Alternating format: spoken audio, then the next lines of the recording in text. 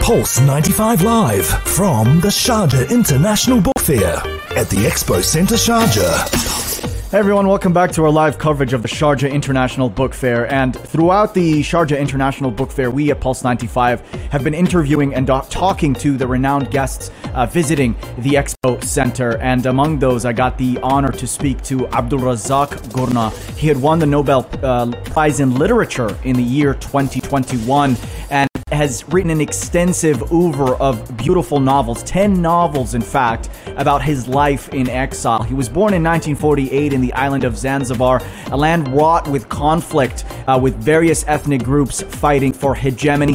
Left his home country and went to England at the age of 18, where he started his literary career. So here's my conversation with Abdul Razzaq Gurna. We go over his origin story, how he became a novelist, and why or how he crafted those beautiful sentences, told those intricate stories, and created a beautiful impact in the world of literature and the world at large. Let's start by talking about your work, because I find it so interesting. I've been poring over it these past few days, and I'm very much interested in your background, having had left your country of birth at such a young age and writing from exile. Can you talk to me about how that is reflected in your work? It's obviously a subject that I have become interested in, involved in, as part of my life experience. It wasn't so much a choice about what you write about. Things come to you, I think, if you're a writer. The things that engage you, or that you worry about, or that you think about. And a lot of that either comes from things that have happened to you, your experience in life, or maybe in a philosophical sense, the things that trouble you, the things that you want answers for. So all of these things combine together. But in any case, this idea of people moving away from their homes, their ancestral homes, as it were, to go elsewhere is a global phenomenon now. There are millions of people who are doing this for one reason or another. A lot of them because they have no choice. And by that I mean it could be for reasons of wanting a better life, it could be for reasons of war, or reasons of just insecurity in general, or just reckless adventure for younger people. But in any case, it is a global phenomenon. So it's not a subject that you have to search for to write about. It's there in front of us. It's part of our lives today. Why did you pursue novel writing in particular, and describe some of the influences as well, if you could? Well, the first question is not complicated. I think once you start doing these things and you realize, I've always found pleasure in writing, even when I didn't think of writing in a serious way, but it's always something I found pleasure in, even as a school boy. But then when you start doing it, it's like, I suppose, training for anything else. Once you start doing it, you want to get better at it. And once you get into that way of thinking, you're hooked, and you have to keep doing it till you can do it properly. So it started, there are other reasons, of course, for why I wanted to do that, to write, or to even to attempt to write. But I think once you begin to do these things, you want to do them well. So you just keep trying, and then because it is pleasurable, and because it is satisfying, and because you are engaging with things that interest you, there is no further kind of like encouragement that you need. It's the encouragement comes from within, and you just keep going. Could you elaborate as well about some of the early influences, what you've been reading at the time when you started writing novels? Well, this is a difficult question to answer. That's why I was saying the first one's easier than the second, because one reads such a great deal that it's actually very difficult to say this is the book that kind of provided the key for me and allowed me to move forward. All of it works together and works within also your own reading, your own kind of synthesis of all this material, and then you bring something. If you're lucky, you bring something of your own, which is in a sense it's unique, I suppose. You hope that each writer hopes that what they bring out of their reading is both a kind of not digest so much as a sort of like you read, you absorb, you choose things without any kind of conscious decisions being made. It just goes on all the time, and then out of this, if you're lucky, comes through your own way of seeing things. So I could name writers, but it wouldn't tell the real story of that lengthy process of absorbing and discriminating and selecting, which goes on all the time, even when you're not even aware of it, or you're not doing it deliberately. So I just read as widely as the books came my way, and American books, English books, African books, and then you find your way around that. You find your own way, if you're lucky. I've actually found that so interesting what you said about finding your own way. For instance, for me, the more stuff I read, I tend to form a sensibility over time, and that's informed by what is it about the text that gives me the most impact. And I think about that, and I try to maximize it when I write by myself. When you're putting together your work, are you trying to get at truths, or are you trying to use language to describe realities that you haven't found described elsewhere? Are you trying to write a book that you've always wanted to read but haven't found yet? Can you elaborate on the process aspect of it a little bit more? Well, all of those things. You want all of those things to be the case. I don't know if it's actually a targeted sort of exercise, that you say, I'm going to write this because nobody has written about that, or I'm going to go about it in this way. At least this is not how I work. Mm-hmm. I find often the beginning of it might be something you observe, or which doesn't at the moment of observation seem to be like the subject of a thing.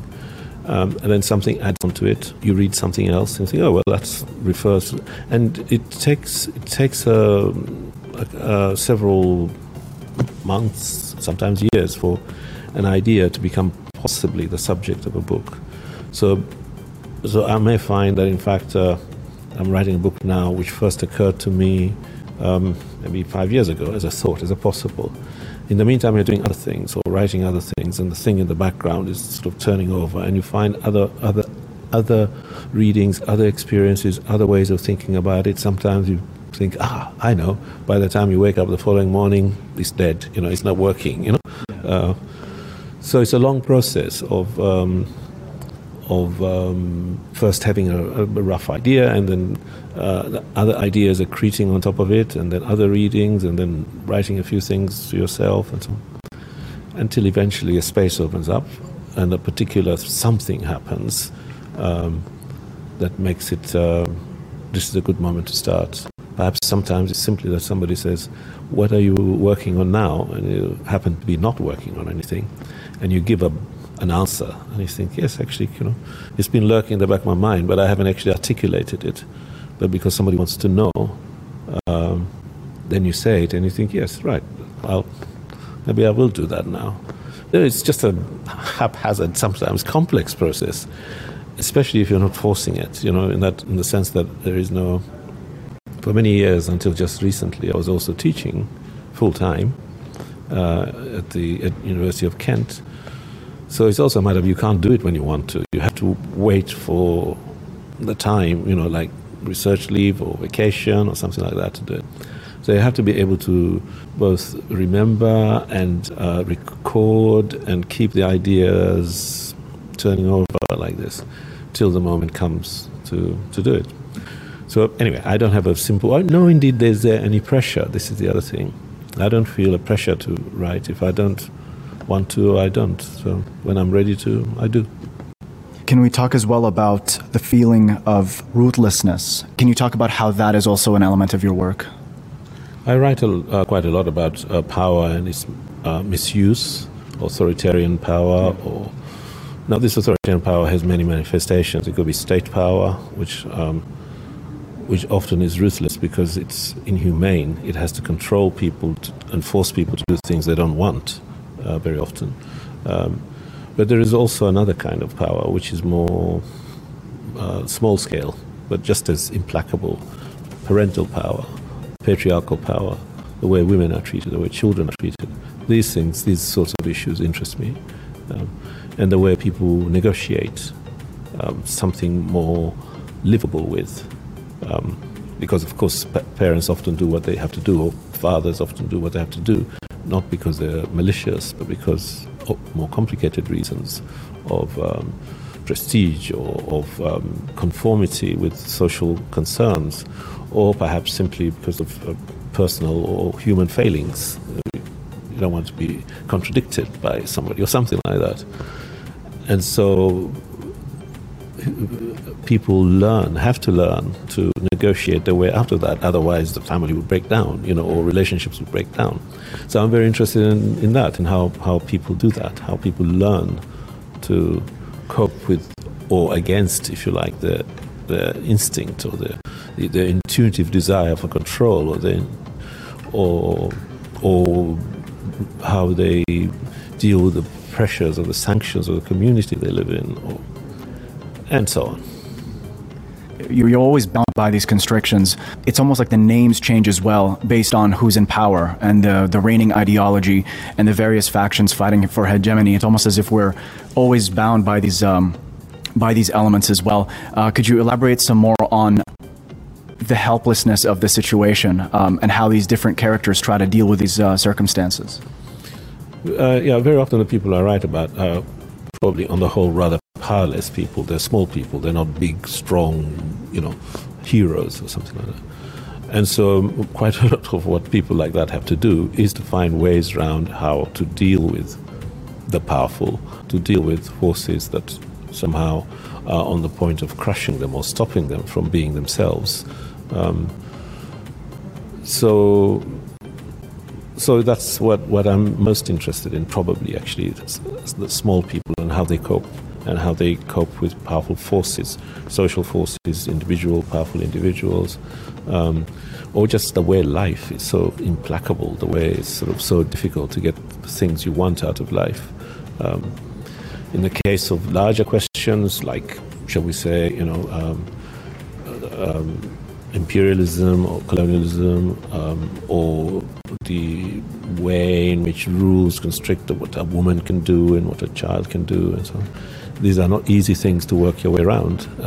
Poverty, how to get out of situations where poverty makes you powerless. And so on. And I like to think that these things are almost always possible to find a way out of, which I don't mean that you then at the end of the day end up in paradise, or you end up rich, or you end up whatever it might be, but you can maybe, with luck, find a way of just sort of managing and getting out of situations that look about to crush you. So I'm interested in how people without power cope with power. Can you also talk to us about novels as a vehicle for truth? That would be what I would aspire to do. I had my presentation last night. I don't know if you were there, but one of the things I was saying that what I look to do in writing is to be as truthful as I can be, and that is not as simple as it sounds. It's not a matter of truth and lies. It's a matter of getting at the truth of the kind of the experience that you are trying to that you're reflecting on, that you're trying to write about. And when you do achieve that, or you think you've achieved that, you think you've got to it, then it truly feels as if you've made something beautiful. So, in other words, it's not only about getting to a kind of a rational position where this is true. It's also something deeply satisfying for the reader, as you're describing, but also for the writer, to explore something, to get into something, to engage with something, and to do it with a kind of with as much openness as you can.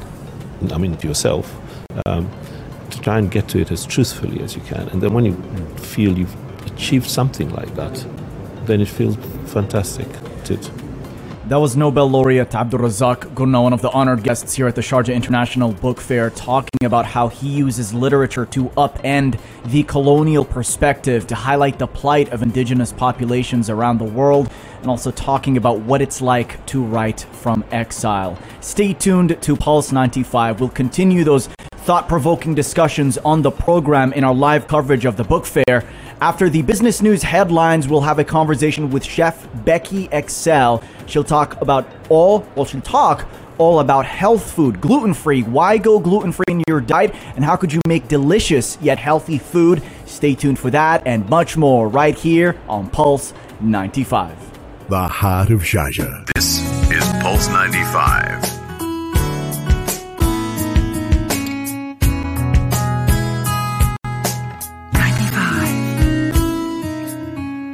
Sharjah.